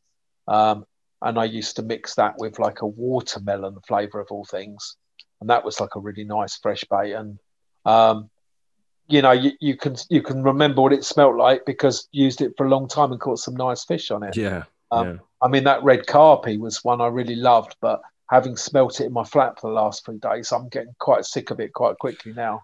So where does that name come from? Red carpy? Because to me it doesn't make sense. It was a Duncan Kay thing. Yeah. But where's So, the red come from? It's a red dye, pure and simple. Yeah, red dye. Well, the flavor that I had from that was not. It wasn't red. It was like a yellowy type of thing. I believe there was all sorts. So I think he did. What his boilies? I think they were called Purple Patch, weren't they? So he did a range of. No, that was a Gary Bays thing, Purple Patch, wasn't it? No, that was much later. The original Purple Patch. See, I'm younger than you, mate. Yeah. So I'm probably experiencing things that have been reinvented, rehashed. Yeah. No, Purple Patch was so when the Crafty Catcher boilies came out, I believe they also made a range for Duncan, which were called Duncan Kay Purple Patch boilies, and he also did Carp Tracks, which were powdered additives, and Carp Slimes, which were like pastes. So for a while there was a Nash bait called Purple Patch, but you didn't ever produce it, did you? They were actually doing it while I was there. Yeah, that was it was a purple coloured bait, wasn't it? Yeah, but you never sold it, did you, to the public? Yeah. So I mean, Gary had made some very, very nice recipes there as well, which never came out to the public. You know, and let's be honest, the Nash base mixes sometimes would have like 20 or 24 powders in them. Some of them would be quite complex, you know. I mean, the instant attraction stuff, I used to call that Play-Doh, right? I received no sort of gratification from making trays and trays of that or overseeing trays of it. Just had no interest in it. You know, and I don't doubt it caught fish, but it was a cheaper mate for the mass market. But I mean, there was some very, very good ideas that never saw the light of day, and some quite complex baits, you know. Was the Nash sort of the amber strawberry? Was that one of your sort of baits? Did you have a lot of input on that? No. I'm pretty sure that the original bait, the original Amber Trap base mix, is Sean Harrison's. I think he said that on the podcast. We spoke about that. Yeah. I'm sure I've spoken to Sean about that as well. And I think the Amber Strawberry was Jim Shelley's input. Okay. The white colour and the strawberry combination. Yeah. So I thought that was something to do with you. I must be completely on the wrong sort of path. Well, the first sort of bait I did was like a spin-off of that. And we put the acids in that. That was like probably the first sort of commercial bait I started doing, really. That wasn't just sort of from my friends. You know, the first mass-produced bait was that sort of Amber Strawberry. But it was tweaked a little bit. It wasn't. It was a bit different from sort of how it came out. Do you use essential oils much, Sean? Jason, or not? I've over the course of 40 years, I've probably been through all of them. Do you hold much weight in them now, or not? Not massively. Really? Honestly. So I've got one pop-up that I make, which is it's a little bit of tutti. It's mainly the plum zing, and it's got a little bit of buku in it. And they're my sort of go-to pop-ups. I've got another one which I used to call Cambridge Specials, which is a mix of basil oil and black pepper, and they're like in a dark brown. And again, they're a sort of go-to blank saver type bait that are always in my thing. But it tends to be more in sort of pop-ups or attraction baits, really, rather than bottom baits, you know? Yeah, interesting. I mean, you mentioned Buchu. There's a few different variants. Well, actually, there's quite a few different variants of that. Which are you using? Do you go into depth of different types, or is the well, they vary enormously depending who you buy them off, obviously. Yeah. You know, I've got accounts with Sigma Aldridge and companies like that, so I go straight to the direct source and buy the proper stuff off the proper people in all cases, rather than your eBay sellers. But I mean, a friend of mine, Mickey, who does Galaxy Bait, he was involved with Shaggy when he did Darren, and he bought the company off him, and he carried it on as Galaxy Bait. So the original formulation of carp fishing with Buku goes back to him, you know, and he still uses those same recipes as they were.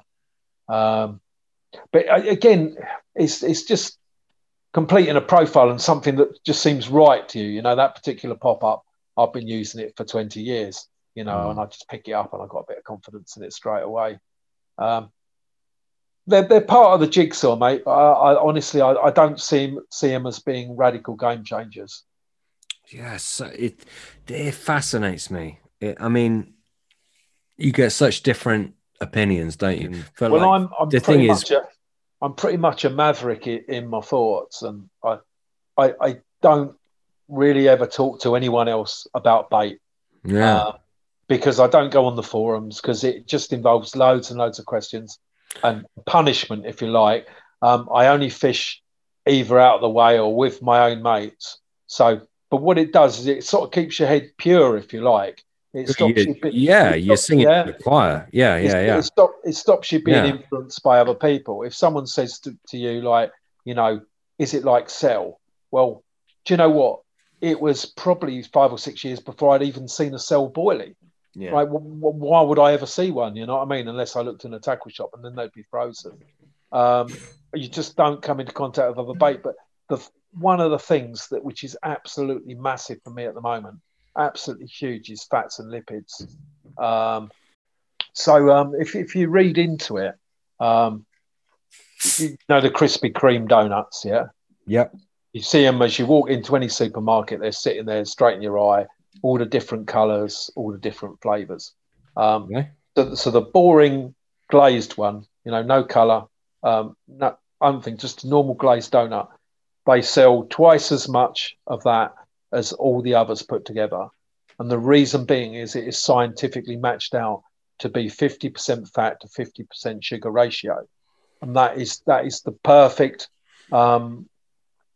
if you like, thing for sort of, I don't know, human addiction to food, if you like.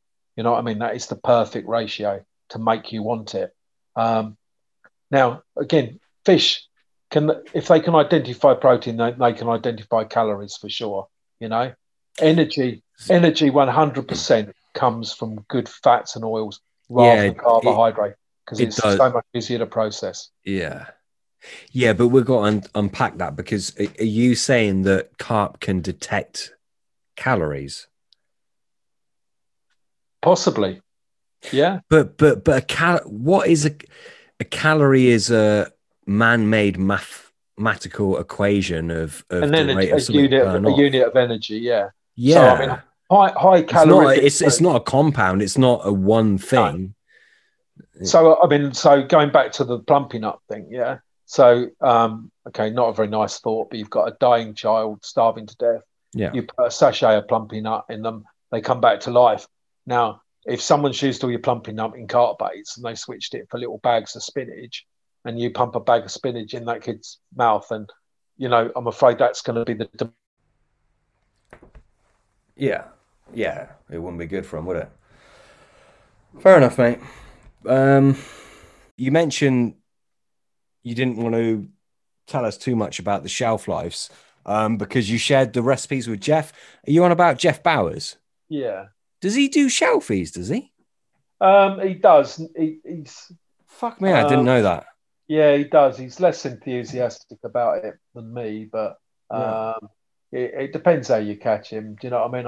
I've known Jeff many years, and you know we hit it off. But you know he's very careful who his friends are. I mean, I always said Hutchinson should be a millionaire, and he should have been, but Jeff should have been as well. You know, but Jeff just unfortunately he doesn't tolerate people at all. You know, he just basically tells them to fuck off when he gets bored of them. Have you spent much time with him? Oh, I spent loads of time with him. Yeah, we've got a few stories like yeah, been fishing and stuff together and what have you. But I mean, a bloke was ringing up not long back, and he was saying, "Do you do like ABS for less?" And he's like, "What are you talking about, mate?" And he's gone, "Oh, Nutrabaits do a thing called Nutrabaits for less, where they mix it with 50-50 mix and sell it like for less money." And he said, "You need to just fuck off." He said, "You need to just fuck off, mate. Like, fuck off now." And then there was another bloke. He was moaning about the baits being too soft and he couldn't get them out. And he said, "Don't worry, mate. I'll sort you right out. I'll send you something out in the post." And he hung up the phone and he got a spom off the shelf and he threw it at Paul and he said, "Stick that to Noddy in the post and don't send him any more bait." You know, but that's what he's like, mate. He's vicious. Well, he supports Tottenham, you know. Yeah. It says it all, does it? Oh, Obviously, so. you're an Arsenal fan, mate. Yeah. No, fuck no. Fuck all right. Steady on. No. I support Cambridge United. That doesn't upset anyone. Mm-mm. Yeah. Other than me, 40 years Jesus. of suffrage. Are they still playing football, mate, in lockdown? Yeah, we're doing all right this year. We're up the top, mate. Top of League Two. Yeah, I'm mocking you. No. It's thin pickings. You know what I mean? We had a nice little time between about 1990 and 92, but the rest of it's generally been quite hard work. No, for sure. I got no idea what you're on about. I don't follow football. Yeah, it's like they kick a ball around, mate, like leather. I think it's a fucking girls' game, to be honest with you. Do you like cricket? You've got cricket. You've got to love it. I mean, I was brought up around it. I started off in like professional cricket, and you know, if someone's upset you, hitting them round the face with 5.5 ounce of leather at 90 mile an hour, God, it's a good way of settling a few debts. I tell you. Yeah. I don't know, mate. I don't know. Yeah, I don't know. Boxing, I like. I'm into my boxing. I'm into my MMA. They're the only two sports. That settles the debt a little bit quicker, I must admit. Yeah. Who's the best heavyweight then? What, boxer or MMA? Yeah. Fury, 100%. Who box? Are you on about boxer or MMA? Yeah, boxing. Do you know what? It depends. You know, when you taking this, at the minute, I honestly think Tyson Fury is going to be really fucking hard to beat. Like, obviously, Anthony Joshua, he's got a puncher's chance, which a puncher always has a puncher's chance. At the current minute, I think, Tyson Fury is going to be a real problem for anyone. The odds are certainly stacked in his favor against anyone at the minute. The thing that I can't get my head around in that first fight with Wilder, when he knocked him on the ground and his eyes were in the back of his head and he wasn't even in his body, and then 5 seconds later he was up on his feet in his fighting stance, and I'm thinking, how can that even be a thing? You know, how can you go from being unconscious catatonic to standing on your feet, ready to get on with it? Is he on the gear still? He runs off different juice. Is he running on Colombian juice? That's what I'm thinking. You can't, mate. Not in modern day sort of sports like that. You can't get away with it. You have different producers and people. He's so fucking big, which is what confuses people. But he's quick. You look at how quick he is, and you think, you know, how much effort must it take to move such big, long limbs so quickly?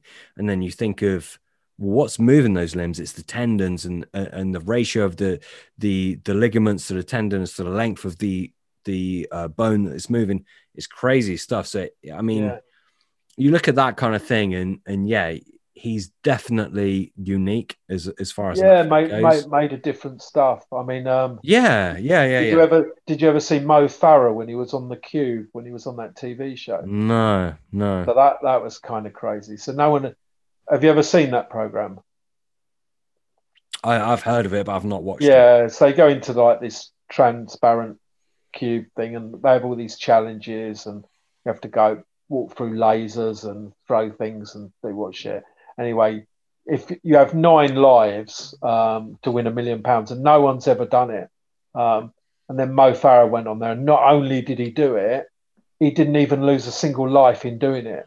It was just phenomenal. Every game he just aced it, just like that, just made it look easy. And you're thinking, fucking hell, everything about that bloke, he's just made of different stuff, has different abilities. Yeah. Superhuman.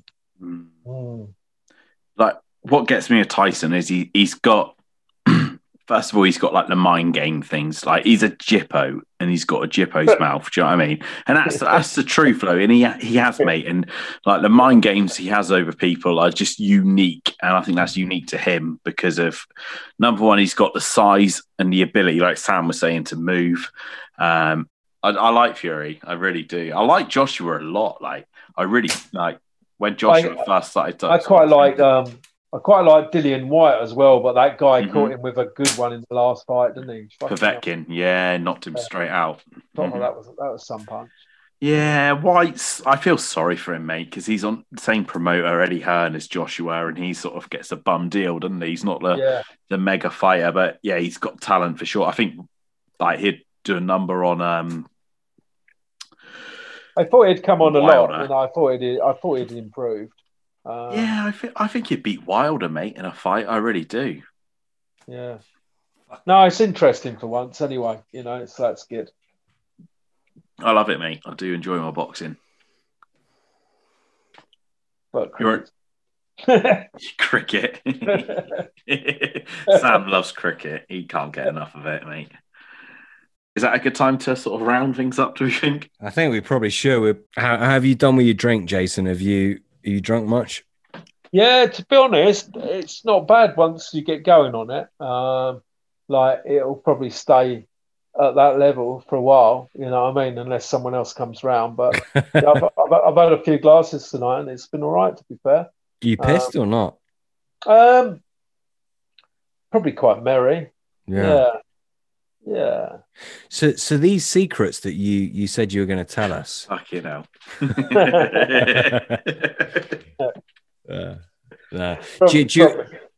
you want to leave us with anything, mate? Is there anything that we've spoken about that actually you think you should build upon, or anything else you want to leave us with? No, not unless you can think of something. No, it's. The podcast was unfortunate for the listeners. I mean, my audio kept dropping out. We had to keep re-splicing it. But no, I mean, I think we covered a lot. It was messy, as it always is with these podcasts, particularly when we get a guest on for the first time, just because generally, they've got so much to share, and you naturally go down so many different rabbit holes, don't you? Rather than sticking with one thing. But I think we covered a lot. I guarantee we will be messaged, for weeks on end after this gets released, out of the different subjects that you've raised. And it's always hard for us to realize, and this is a good point to bring up for the listener, actually, when we're talking to our guests and quizzing them on different things, it's a different experience when you listen back to it. So when you guys listen back, you're like, oh, why didn't you ask them about this? Or why didn't you ask them about that? But it's like when you're in the moment, you're just letting the conversation flow, and it just feels a little bit different when you listen back. So, Jason, we'll get so many questions about this. Unfortunately, you probably will as well, mate. I'm sorry about that. You'll probably have people message out, reach out to you and things like that. But no, it's been a hell of a lot of fun, and you've definitely got a very unique perspective and understanding of cart bait, which me and Pete don't have. So it's always fascinating speaking to someone like yourself. It's quite insular, really. I mean, sort of working with with Gary for a couple of years was interesting. Yeah. But I would find myself disagreeing vehement with him quite often, to the point where, you know, he might sit on a forklift truck with a right arse for about 3 hours, and we would sort of brush up. I mean, things like, you know, we would say, how far away do you think a carp can detect a bait in the water from? And Gary would say something like sort of 1 to 2 acres, and I'm thinking, What? like, No way. and he's saying, what are you thinking? I'm thinking like 1 to 2 meters. Yeah. And often visually before, like through reception. And I just thinking, like, I can't understand how he thinks that. You know what I mean? It literally, if it was in the middle of the pit and you had people with bait around the thing, it would be mental. Do you know what I mean? You wouldn't just be hearing all the radio. You should have the fucking TVs and computers and iPods and everything like that. And like, so there was certain things we just couldn't agree on. You know what I mean? And he didn't like disagreeing with people. So you just had to sort of learn to sort of live with it and stuff, you know. But equally, you know, the guy also has a fantastic knowledge on different things, and different aspects of it. So, but I like doing my own thing. You know what I mean? I do. I can sort of square something away in my own head, but sometimes having a bit of input from someone as well helps as well, you know? Yeah, 100%. And this is the thing. There's no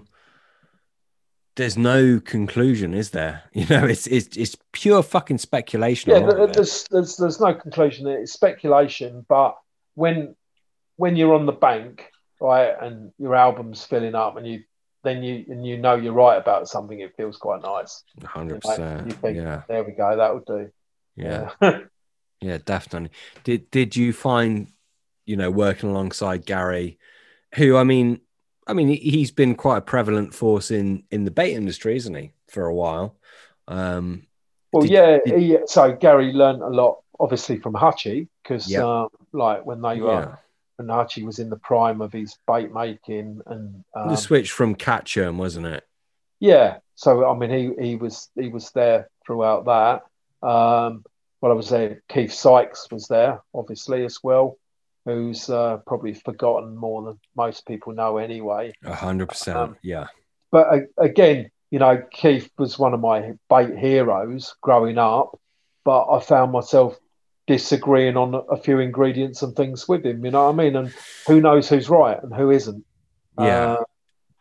I mean, a lot of sort of my heroes growing up, really, as it turns out, were drug addicts and winos and schizophrenics. You know, which probably explains a lot, as what my wife would tell you. Yeah. But you know, close to creativity is insanity, right? Yeah. Yeah. Fascinating. I mean, even going back to the 90s, when he was Cotswold Baked, they had some like wicked products that were well ahead of time. Yeah. The milk palatant, can you get anything similar to that now? I don't think you can. Well, you obviously you can put any liquid flavor onto powder. So Stringers do one. It's a Spoughton animal flavor. It's called Milk Cream. So that's very nice. It's very smooth and very strong, and that will put a nice creamy edge on anything. Most people use those Pancosma things, but they're just a bit harsh, aren't they? Yeah. Which one was that you just said? Not the harsh one. The Milk Cream. It's a Stringer flavour. They're in Stevenage, and they're called. The range is called Spoughton Animal Flavors, Palatants. Yeah. Is that for the calf industry? Yeah. But you know, they got a couple of really nice ones as well. I use their Fenu. It's called Fenu Blend. It's a mixture of fenugreek, olive resin, and flavors, and fennel as well. Yeah, that's a really nice, strong one. Fenugreek's another fucking awesome attractor, isn't it? Yeah, well, fennel in its various guises as well. You know, we used Yeah, to, yeah. we used to ferment the bulbs like for enzymes and stuff like that. Yeah. Once upon a time. Yeah, good stuff. Jason, it's been an absolute fucking pleasure talking to you. It's been really good. I feel like we haven't even scratched the surface with your knowledge. So if you ever fancy coming on for a part 2, I know me and Pete would love it. I'm sure that our guests would love it as well. So open invitation for you. But, well, perhaps at some time then I'll send you that e-file, and you can have a look through the bait chapters in there and see if any of that floats your boat at all. Mate, sure. Yeah, send us the e-file. I'll give you our email or whatever. And yeah, you mentioned about the Ultra Spice. I'll be buying some of that off you if it's for sale. That's for sure. I could square away some of it for sure. Yeah, seriously, mate. I mean, I can edit this out, but yeah, I'll buy some. I will definitely buy some off that. I'm very interested. From what I've read, Ultra Spice was the one for Rod Hutchinson in the winter, and it sounded like he loved that. He loved the crab and the old, chocolate malt, which is a fucking classic. Absolute classic. Yeah. Well, Terry used to like chocolate malt, didn't he? And Terry Hearn. Terry Hearn. Yeah. Okay. No, I mean, have you ever talked to Terry about bait at all? Never. No. Never. Never Right. spoke. Never met him. So probably like most people, he's put his name to sort of some ready-mades, and he just puts his name to things, and they pay him to go. Yeah. The guy's actually got an absolutely fantastic knowledge of bait. Do you reckon? And yeah, for sure. I've talked to him. I've had a few conversations with him, and he really knows his shit. But he does. It's not something he goes into print about or talks about. And I guess it's because of the deals he's got.